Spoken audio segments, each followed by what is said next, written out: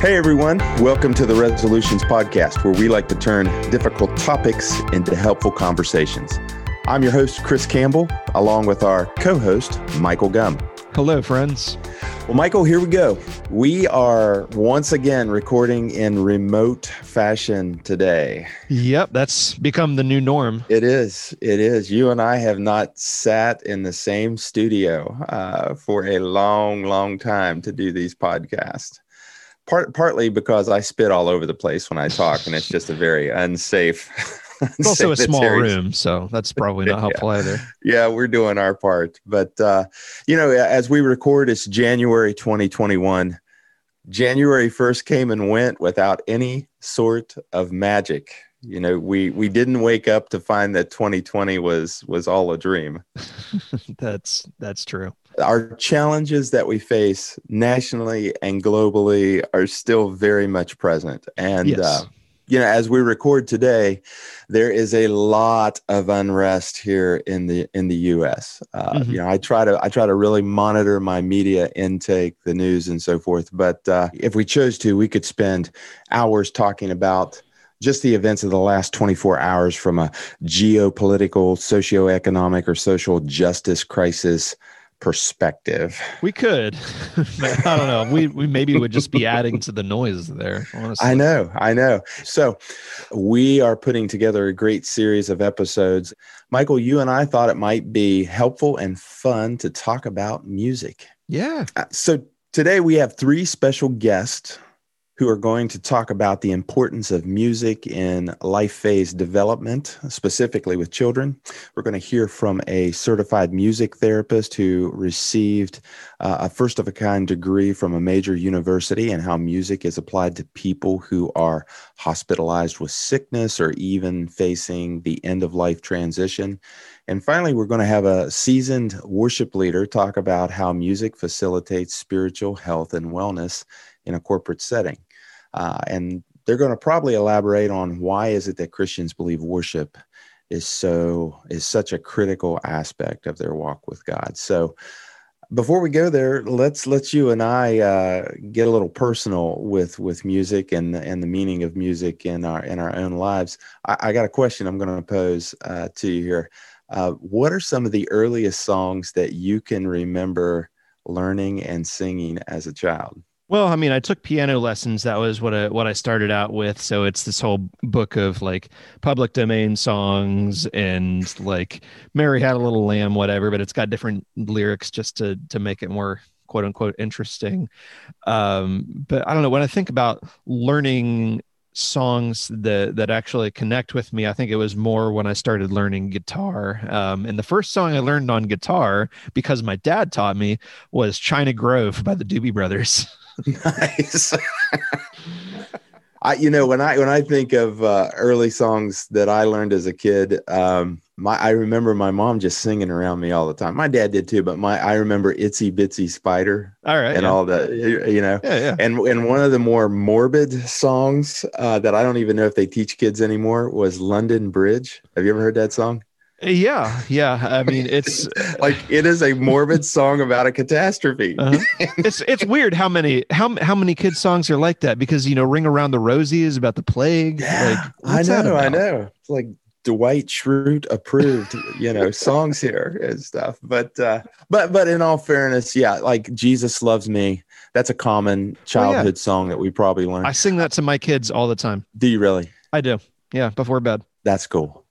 My mom and dad, like your parents, maybe not. Your dad's such an accomplished musician, but we both come from families that, basically had a soundtrack, to what we grew up with. My parents were big fans of gospel music. My parents traveled in a gospel music quartet of sorts for a while. When I was a kid. But all of this is to say that music has not only been an interwoven aspect, part of the fabric of our lives, but you'll find, I believe, throughout history that music plays a unique role in humanity. Mm-hmm. And our first guest today touches on this aspect and goes deeper into the role of music as a way to help children grow and break down ethnic and social barriers even. Greg Genter is the director and founder of the Piano Express, located just outside the D.C. Beltway in Loudoun County, Virginia. Greg is a unique hybrid of a trained musician, an entrepreneur, and a theologically trained thinker. Greg graciously took the time to connect with me and talk about life and music. Here's our conversation. I went to Pensacola Christian College, and I got a degree in music there. After my degree in music, I came home and I did not want to work with public school. I wanted to be independent. I wanted to work for myself. Yeah. And so I sat down and started waiting tables. And I was going to wait tables until I had enough piano students to support myself. Well, I went 9 months waiting tables, and I went from 0 students to 5 students, 9 months. But eventually the numbers started to go. I landed one of my big breaks in my early career. I landed a gig playing the piano at Nordstrom's. So I went from waiting tables to playing live music at a mall for 30 hours a week.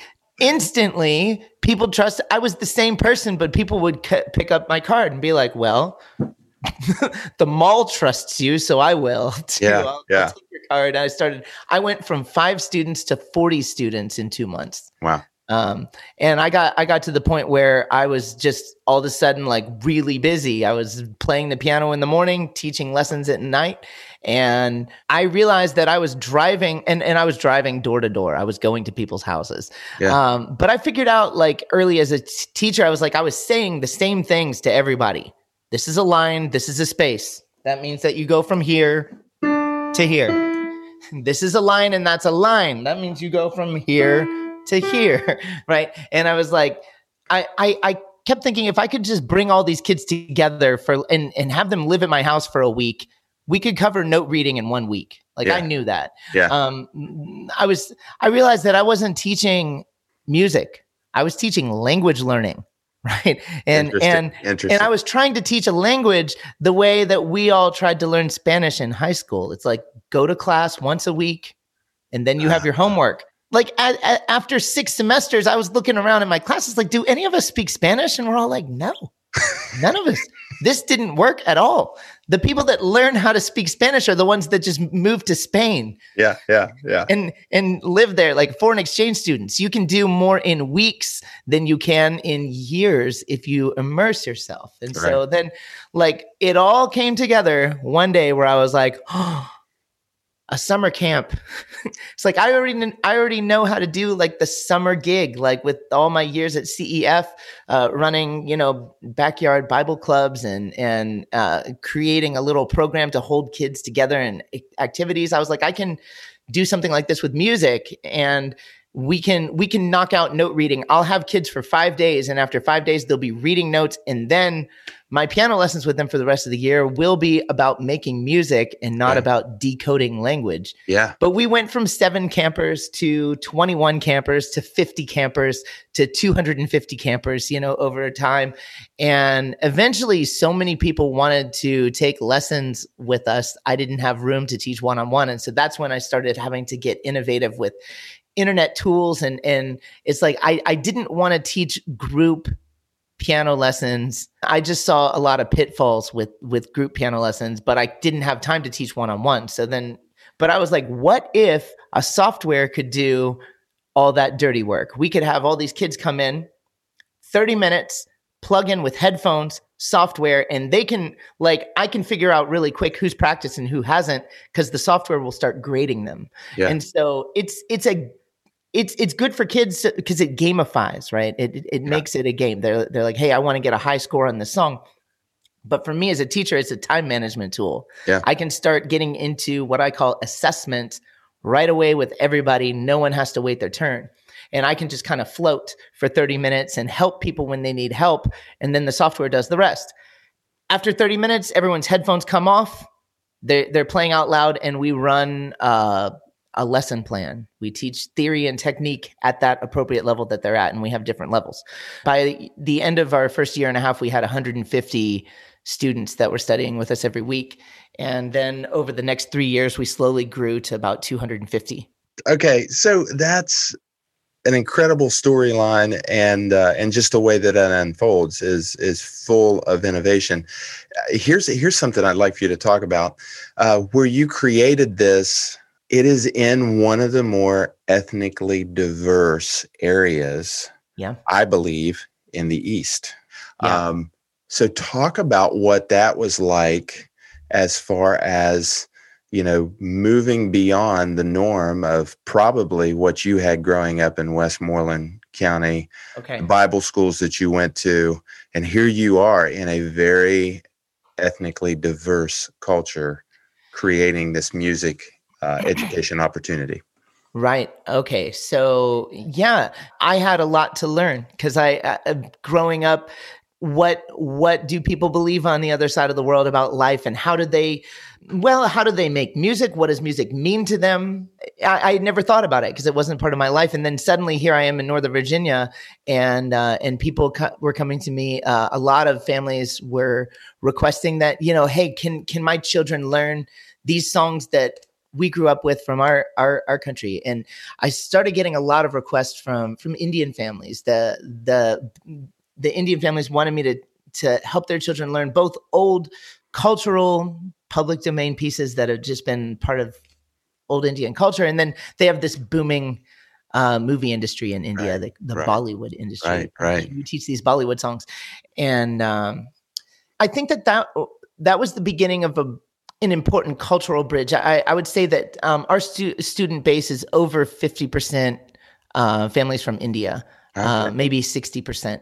And I knew that working with this group of families, I didn't want to feel like there was a big cultural divide. And I knew, like, as the teacher, I'm the leader, I need to take the initiative. And so I needed to learn about their culture and learn about their music and learn about even the meaning and behind it. And I studied religion. I have the Hindu religion, I've read enough about it that I don't sound like an ignoramus if I have a conversation with someone about what they believe. And just as an extension of respect, every culture has its lifeblood, and it's rooted in things that are very universal, things that we all agree on.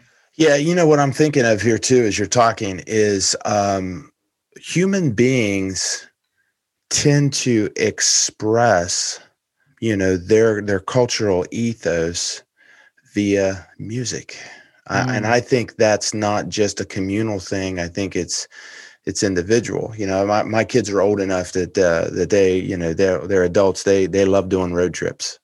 Okay, and I joke, but I've told them it's like you learn a lot about your friends when they're in charge of the playlist when you're in a car. You know what I mean? And because that's the soundtrack to their life that they've put together.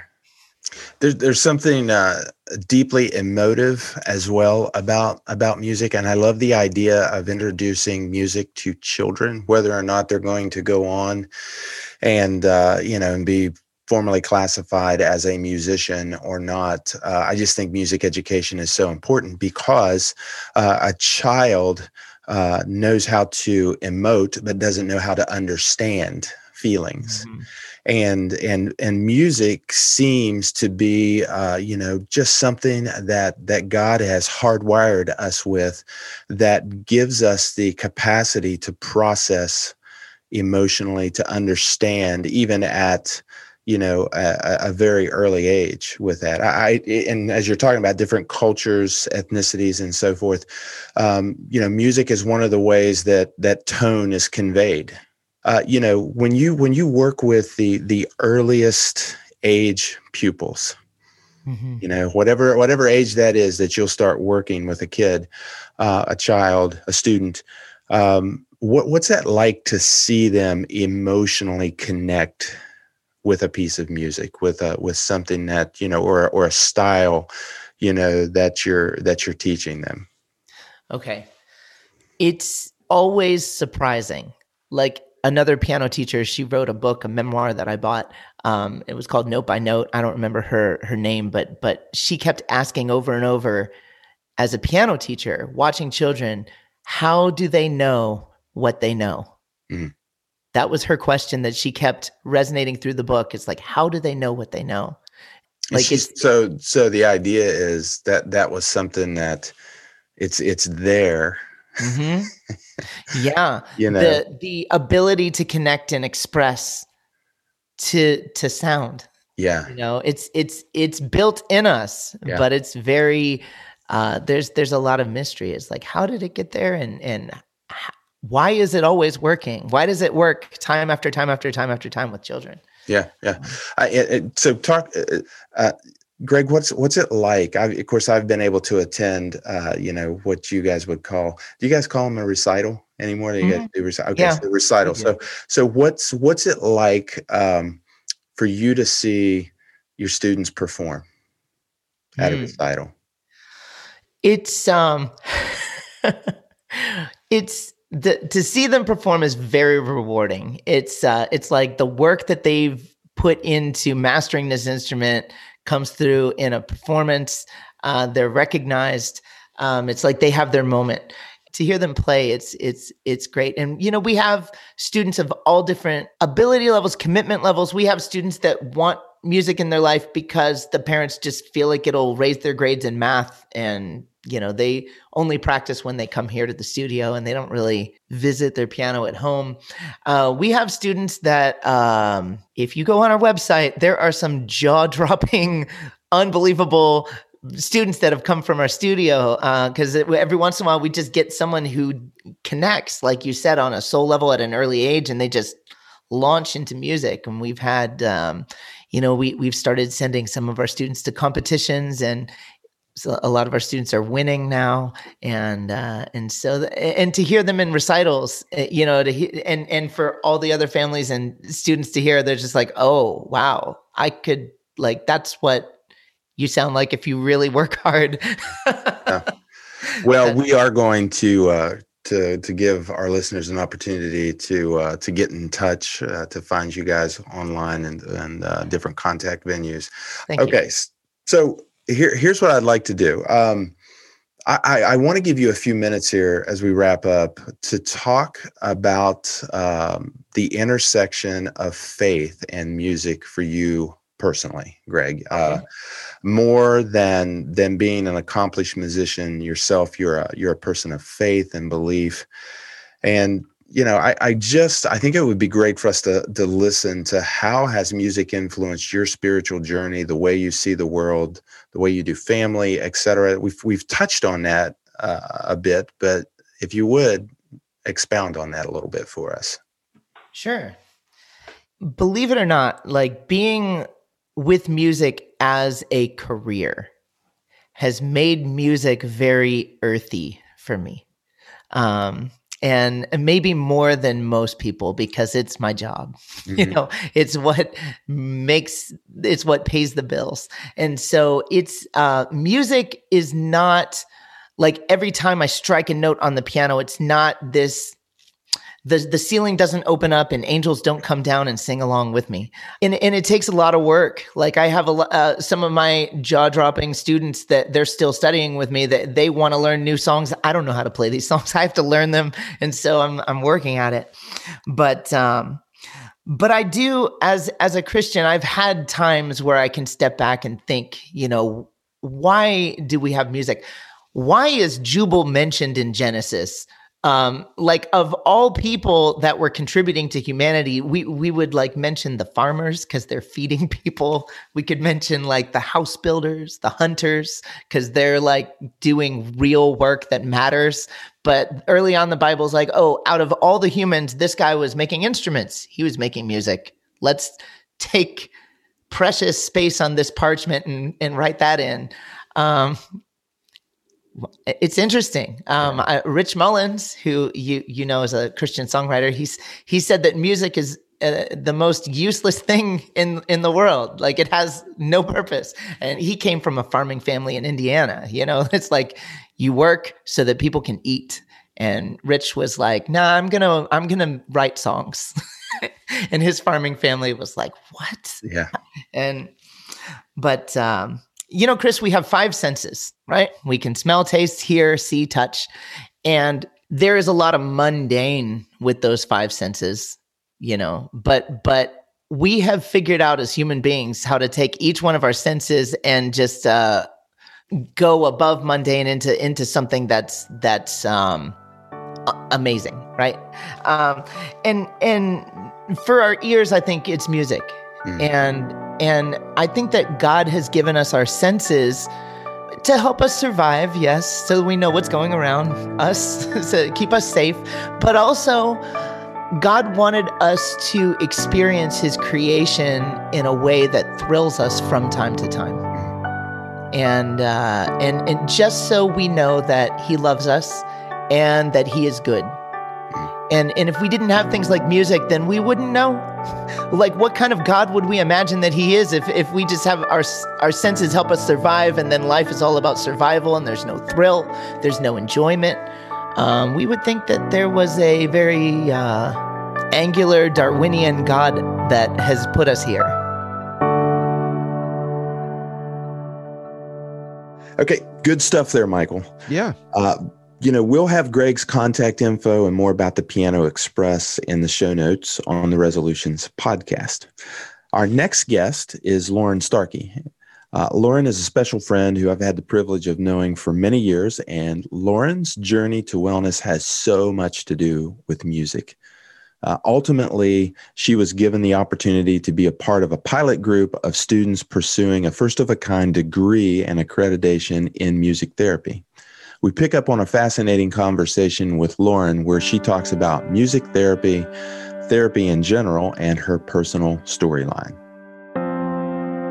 Okay, so I'm going to give you like a formal definition of music therapy. Awesome. And then I'm going to Lauren's definition of therapy.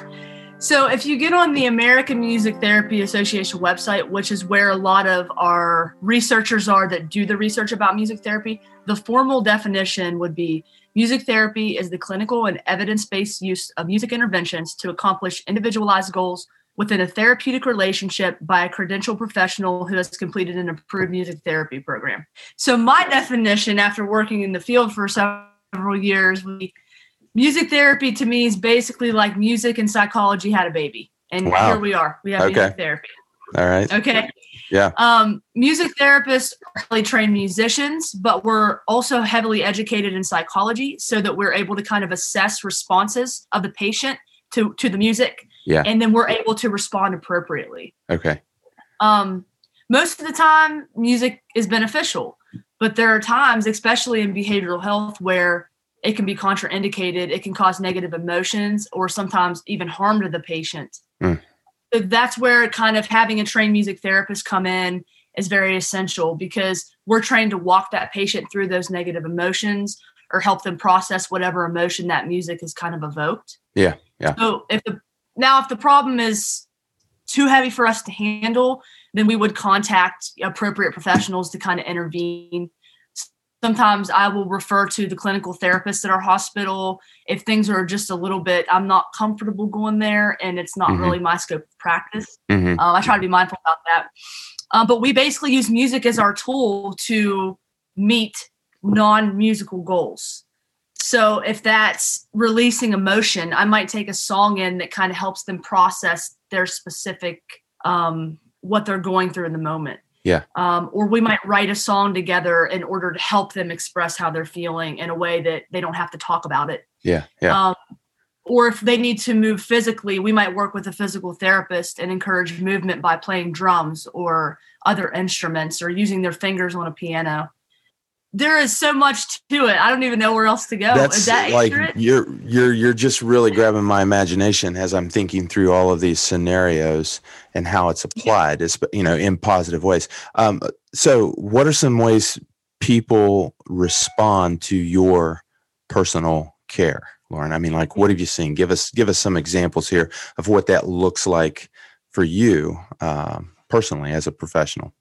So responses vary depending on the patient. As you know, because you work with patients, every patient is so different with like these little intertwined similarities of just being a human being. Yeah. So some patients respond by listening, eye contact, or maybe just tapping their feet or moving their hands. Then you have other patients that like to talk and discuss after the music, and they'll Mhm. reminisce about past events that maybe that music has brought up for them. Mm. That specific song they've chosen takes them back to a moment when life was a little simpler, right? Yeah. Yeah. Patients respond by making music with me, playing instruments, singing along, writing songs with me.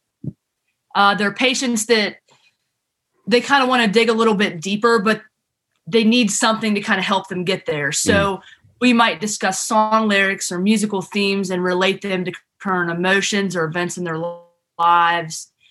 They more or less want to process their feelings. And if it's easier for them to do so when music evokes them, then I'll be there for it. Mm-hmm. And then, you have other patients that they really don't have any words at all, but they have a lot of bottled up emotion or a lot of stress, and they aren't able to discuss it. But as soon as that music hits right, tears start flowing and they release it, which it sounds like a bad thing, but it's really not. I find that the tears, when they start flowing, then they probably need it.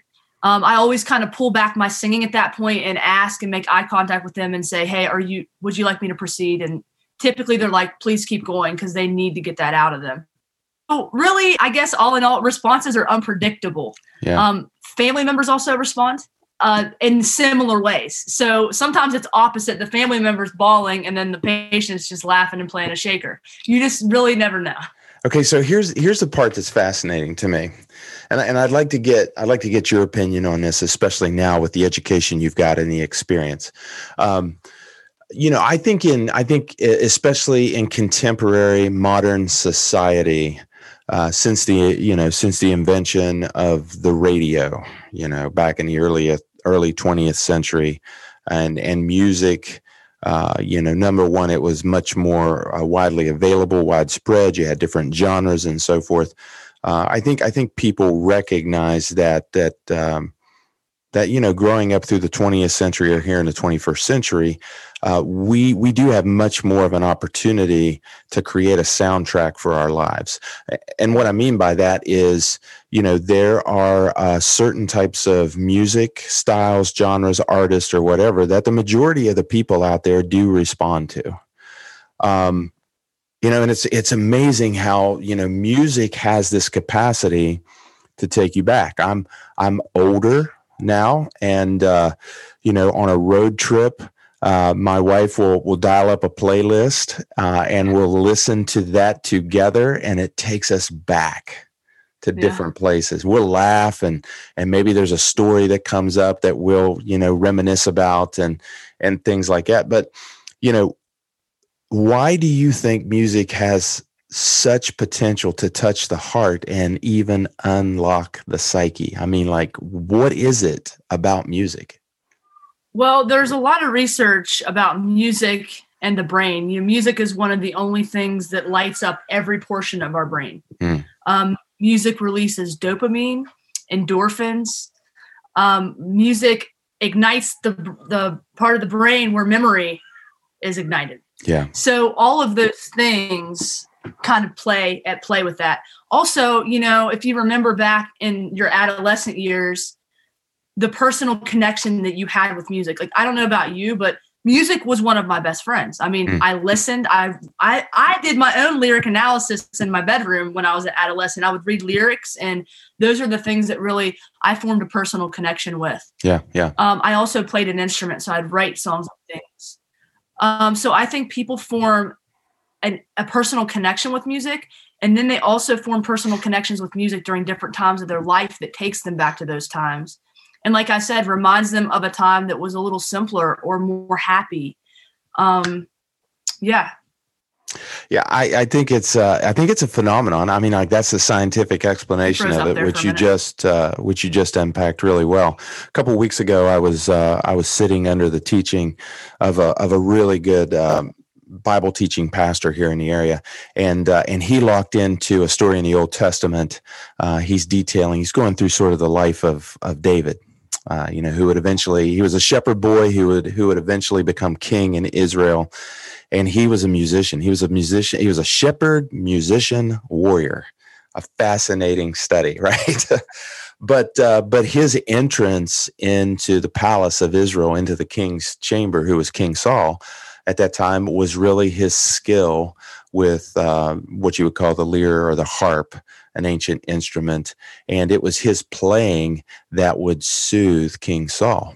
Because King Saul, as you look at it in modern terms, you would say that he really struggled with psychosis. He was neurotic. He had a lot of anxiety, and he would call on David, and David would play, and it would set him at ease. And so, you see that, and people can go, yeah, like I really, really relate to that.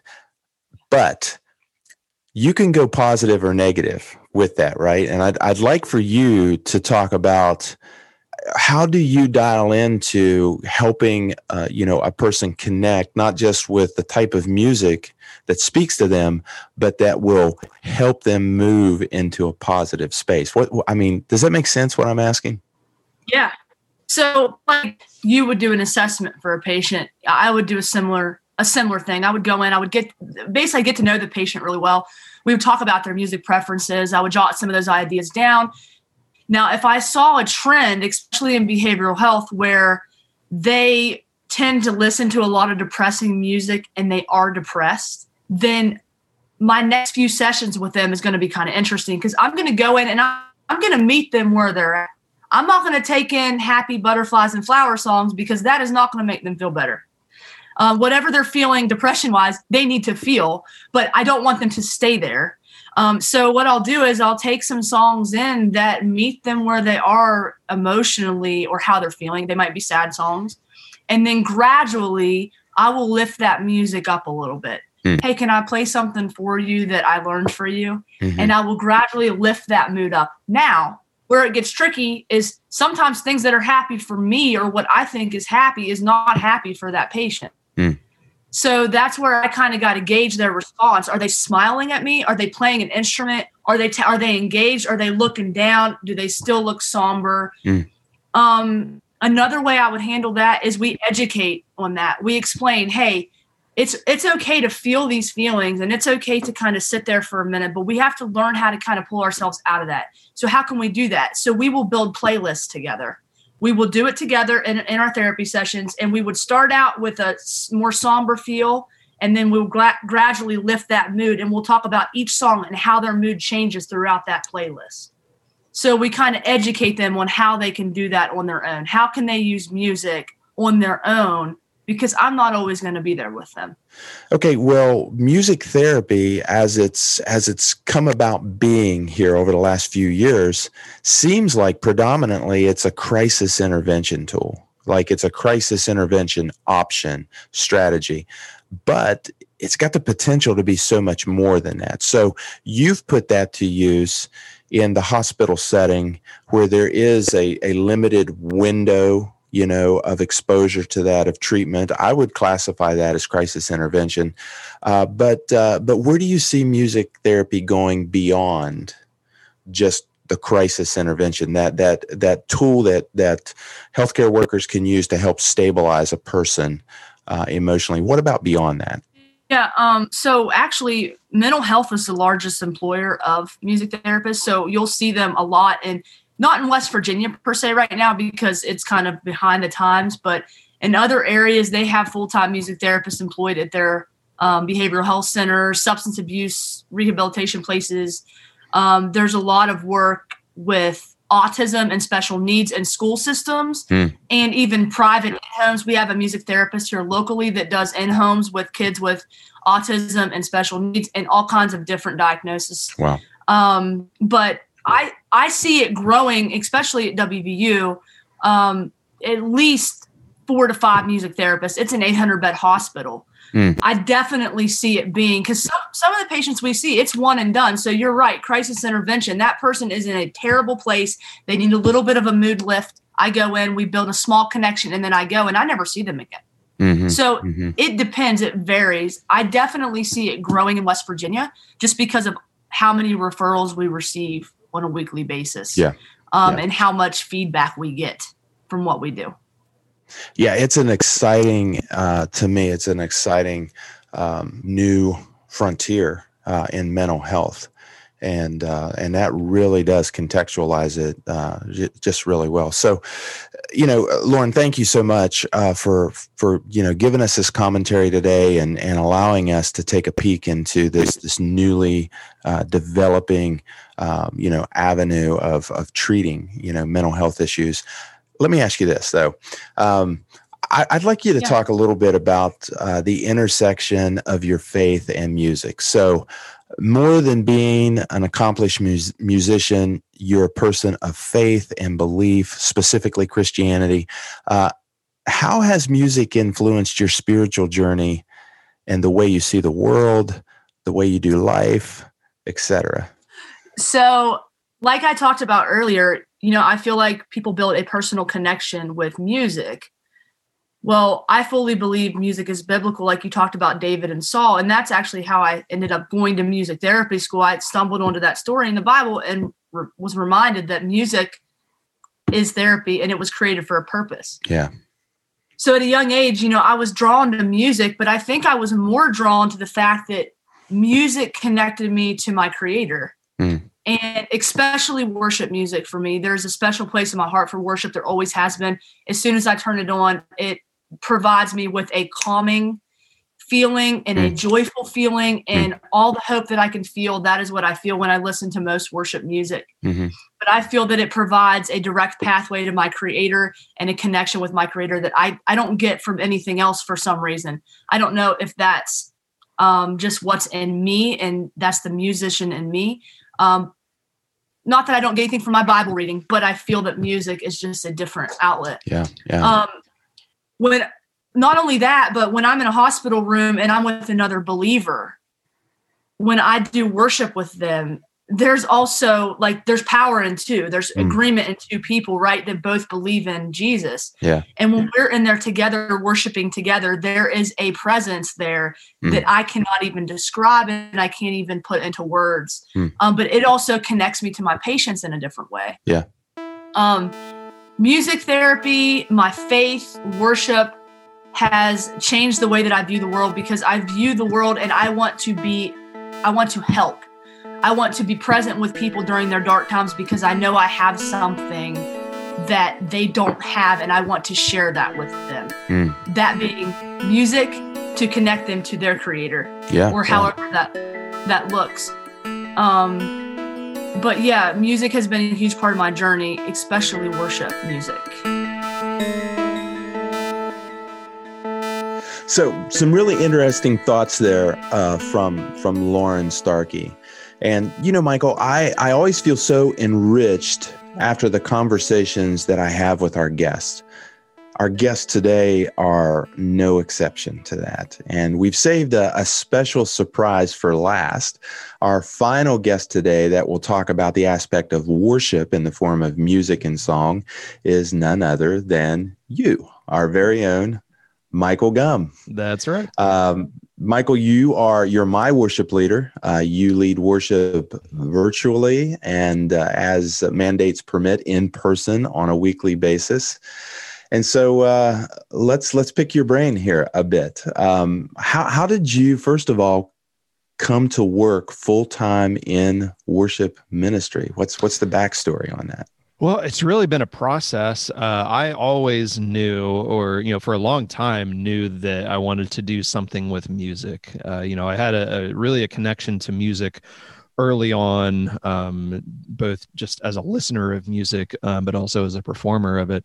And I went to school to pursue a degree in recording, and, would play music just for my own amusement and entertainment throughout. I got a degree in recording, but didn't really see a future in doing that. But it was around that time that, that I graduated from recording school, that God was really getting a hold of my heart and directing me towards a way that I can use that music for his glory. And so I began to pursue a career leading worship. I moved halfway across the country to attend seminary in Denver, Colorado, and graduated seminary, and then got a job right out of seminary full-time at a church out there. worked there for a few years, came back to West Virginia, and now I continue to lead worship full time in the church that at least since high school that I attended. So it's kind of a weird full circle kind of moment. Yeah, a really cool trajectory on that. And, longtime listeners here, if there is a longtime listener with 2 seasons, they know that you and I joke a lot about pop culture. Yeah. And there's a lot of music innuendos that come along, with our comments and stuff. So I know that you have an appreciation for good art that's expressed in a music genre. But we're going to talk specifically again about worship music, and I'd like for you to elaborate some on how has worship music impacted your life and faith. Well, I think it's really in multiple ways. I think when it comes to worship music, I think the first thing that really you think of is the lyrical content of it, because that's what distinguishes it oftentimes as worship music. Learning the hymns of the church at an early age, it really teaches you about God and about the proper posture of your heart before Him. But really then even moving on to, my middle school and high school days where I heard more of the, more modern worship music, that was really, I think, what was the soundtrack to the shaping of my faith, really when I was kind of coming into my own understanding of it. Songs like The Heart of Worship by Matt Redman. It teaches you about about repentance.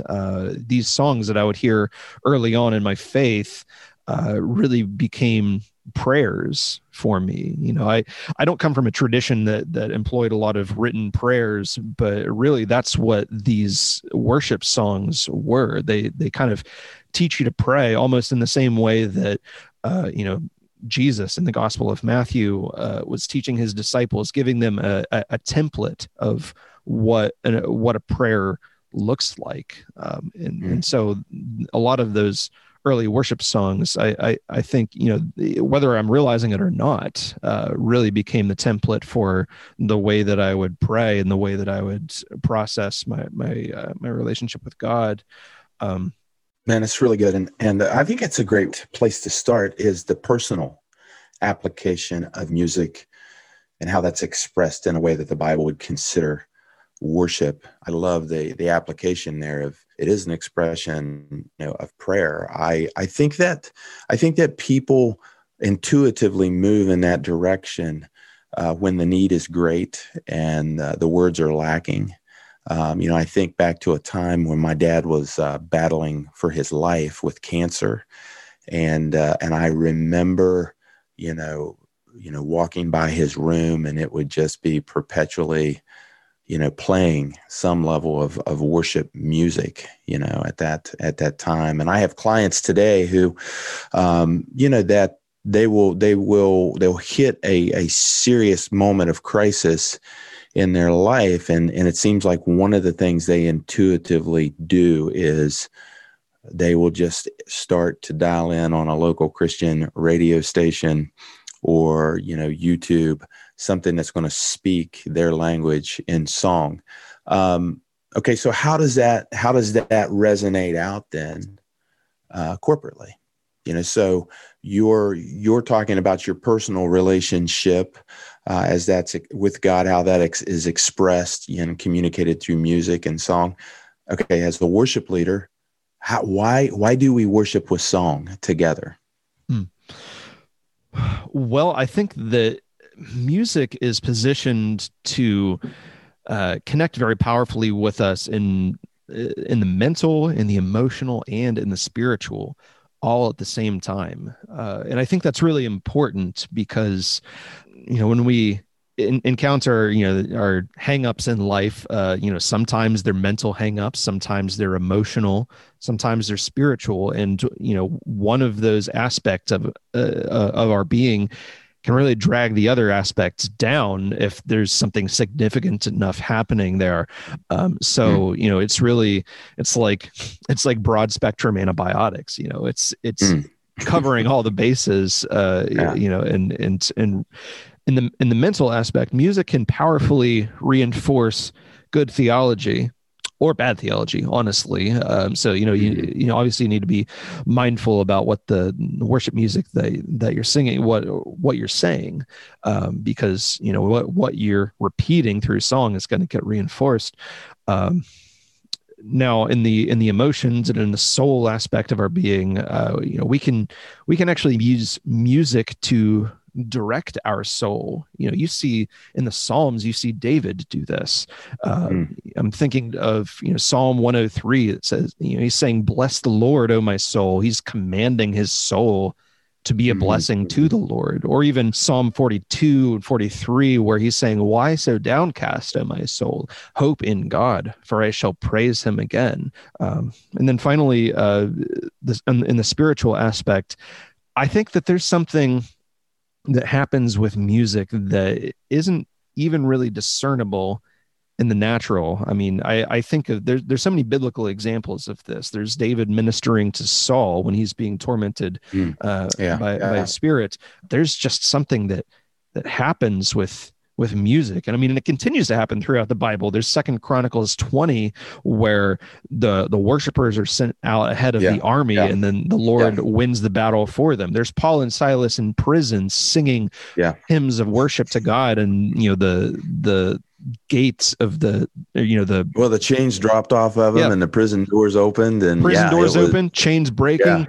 And, you know, that's all spiritual things that you can't see, you know, spiritual battles, angels that are being stirred up through this worship music. And, you know, I think we just get so caught up in what's going on in the natural that we don't even think about that there's something even greater than ourselves that's happening through this, that can happen through this worship music. Michael, that's really good stuff. Let me ask you something. Talk to me, because you have a seminary degree. Talk to me about what specifically do lyrics, you know, add to, you know, just the instrumental aspect or the vocal cues of music, of melody.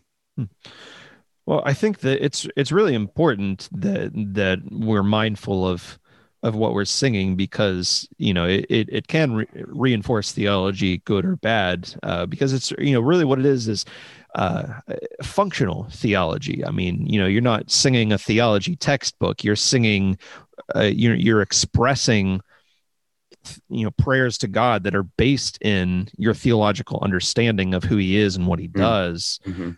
So it, you know, it naturally flows out of that, you know, but certainly throughout the history of the church, that was understood. I mean, I think of, you know, theologians, pastors, you know, people like Martin Luther that also were hymn writers, that were trying to, you know, to teach something about the faith through music, and so it's really, I think that its importance can't be understated. But then there's also, I think there's a balance there, because there's certainly a place for those songs that are just packed full of information, but there's also just simple crying out to God, that may just be expressing one simple thought. But if you do that with the right musical underscore, it can be equally as powerful. You know, and I think there's really tremendous value in simplicity, when really in those moments that really only one thing needs to be said, like, "Lord, help me," or "Lord, I'm sorry," "Lord, forgive me," or, you know, "God, you're so good. You're so good to me." Like, those are powerful prayers, you know, because they're prayers that if you sing them from, you know, from the bottom of your spirit, that they can move mountains, you know. So, well said. Let's hit one more point here that I thought was really good. You know, as you and I were touching base about previously before we hit record here anyway. And that is, there's a really interesting passage of scripture in the Bible that not a lot of people know about, but it talks about God's singing, right? Talk to us about God and him actually singing. Yeah, it comes from Zephaniah 3. There's a verse in Zephaniah 3 that says that God rejoices over us, that he sings over us with loud singing. It's not like a little lullaby that he's singing to us, but it's loud rejoicing. And it's such a beautiful picture. It's something that I would really encourage our listeners to just take some time to think about, because I mean, it almost tells you all you really need to know about God, because here's a God that, depending on our picture of who he is, we can have a tendency to think that he's perpetually disappointed with us, or that he's, got his finger over the smite button on his heavenly keyboard. But here is a God that loves us so much that that it just stirs him up to sing. It's like that musical theater, that Disney moment where, he's just so overcome with emotion and love that he just breaks into song. Now that's God's love for us. We can spend as much time as we want talking about, how or why we sing to God, but maybe we should be asking, why does God sing over us? Yeah, that's a great point. And I think becoming more and more dialed in or tuned in to God's voice, there's something spiritually that we can pick up on that maybe the natural ears can't. Mm-hmm. At times. You said a Disney moment. If you've ever been to Disney World, you know that you cannot step foot anywhere in that park without there being a music soundtrack that is setting the tone, that is raising excitement, that is just, it's just a part of the ethos of the Magic Kingdom. And I think we get that creativity on a horizontal level from a deeper sense of what's happening in the spiritual realm. I think in many ways, that is exactly something that originated from God, that just echoes throughout his kingdom. And I think that's just such a perfect point there that you make with being awakened to the idea that, God ministers to us musically, even singing over us. Mm-hmm. Yeah, and I mean it's a reflection of heaven with what you were saying, because just fast forward to Revelation 4 and 5, there are creatures around the throne of heaven singing worship to God night and day. And music is throughout the entire Bible. It's not just in the Psalms. It's from beginning to end, going back to Moses and all of the prophets prophesying through song. There's songs in the historical books of the Bible. I mean, when was the last time that you opened up a history book and there's somebody singing a song, and it's not a music history book, just history of the world? Hannah singing when God blesses her with a child. Mary singing when the angel tells her that she will give birth to Jesus. There's the Song of Solomon, which is its own category of literature. There's the Apostle Paul encouraging the church at Colossae to encourage each other with psalms and hymns and spiritual songs. Like, there's a soundtrack to the entire Bible. And I know that not everybody is a musician, not everybody is a singer, but I think that there's really something to it. And even if you don't consider yourself to be a very good singer, you can at least sing in the shower, I guess. It doesn't need to be where someone else can hear you if you're self-conscious about it, but just try singing a song of worship every now and then, if you don't already, and see what it does for your soul. Yeah, that is such a good word, Michael, and maybe a good place, for us to be able to push pause and trust that this conversation today is going to be something that is catalytic and ultimately helpful to our listeners. And so maybe by way of summarizing, I think we want to encourage our listeners to be mindful of, helping our children understand the preciousness of music and how uniquely, how uniquely human that is in the way that it's incorporated into our lives. Even, we see that throughout nature, with the tones and the melodies that are there. But for us to engage that, being made in the image of God, that is something that God values. And we hope that Greg Genter's thoughts and his insight will inspire not just parents and grandparents, but it's never too late for you to learn a little more about music and how to apply that to your life. And we also hope that listeners today have been encouraged, as far as adding music as a basic supplement to their overall health, and the power of music to counsel and to provide good therapy for the soul. And I know that some of Lauren Starkey's insight there has been incredibly helpful to me on a personal level. And again, we're going to have some links in our show notes for listeners who want to take that further. And then maybe for listeners who, for the first time, maybe they're understanding more of the value of organized church, of why is it that Christians, gather together on a weekly basis, and we come together and sing. And maybe you're a person who you say, I'm tone deaf, I can't really sing, I can't really relate to it. And so you're one of the folks who hang out in the foyer until the music is done, and then you come in for the teaching. Or maybe you come late to church so you don't have to be in that setting. Maybe we've provided a little more information today that's going to give you the motivation that you need to step in there and try something new. The beauty of singing in a collective group is sort of like picking up sticks out of your yard in the springtime. The sticks that fall out of a tree, the twigs, the small branches, they're as crooked as can be. But when you start gathering them together in a bunch, it sort of looks like they're all straight.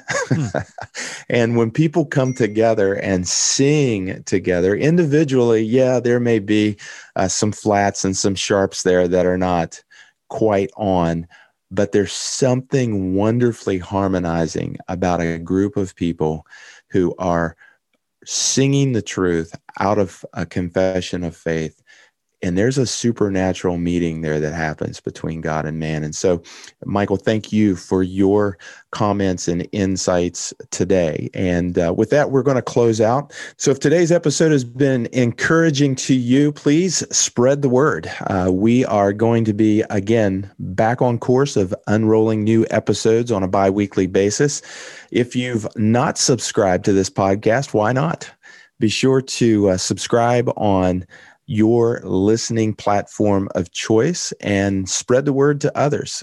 Get on there, and if you would, leave us a favorable review. We are here to provide this service free of charge in the hope of encouraging as many people as we can, taking difficult topics and turning them into helpful conversation. And so until next time, this is Chris Campbell. This is Michael Gum. And we hope you'll join us back here for the next episode of the Resolutions Podcast.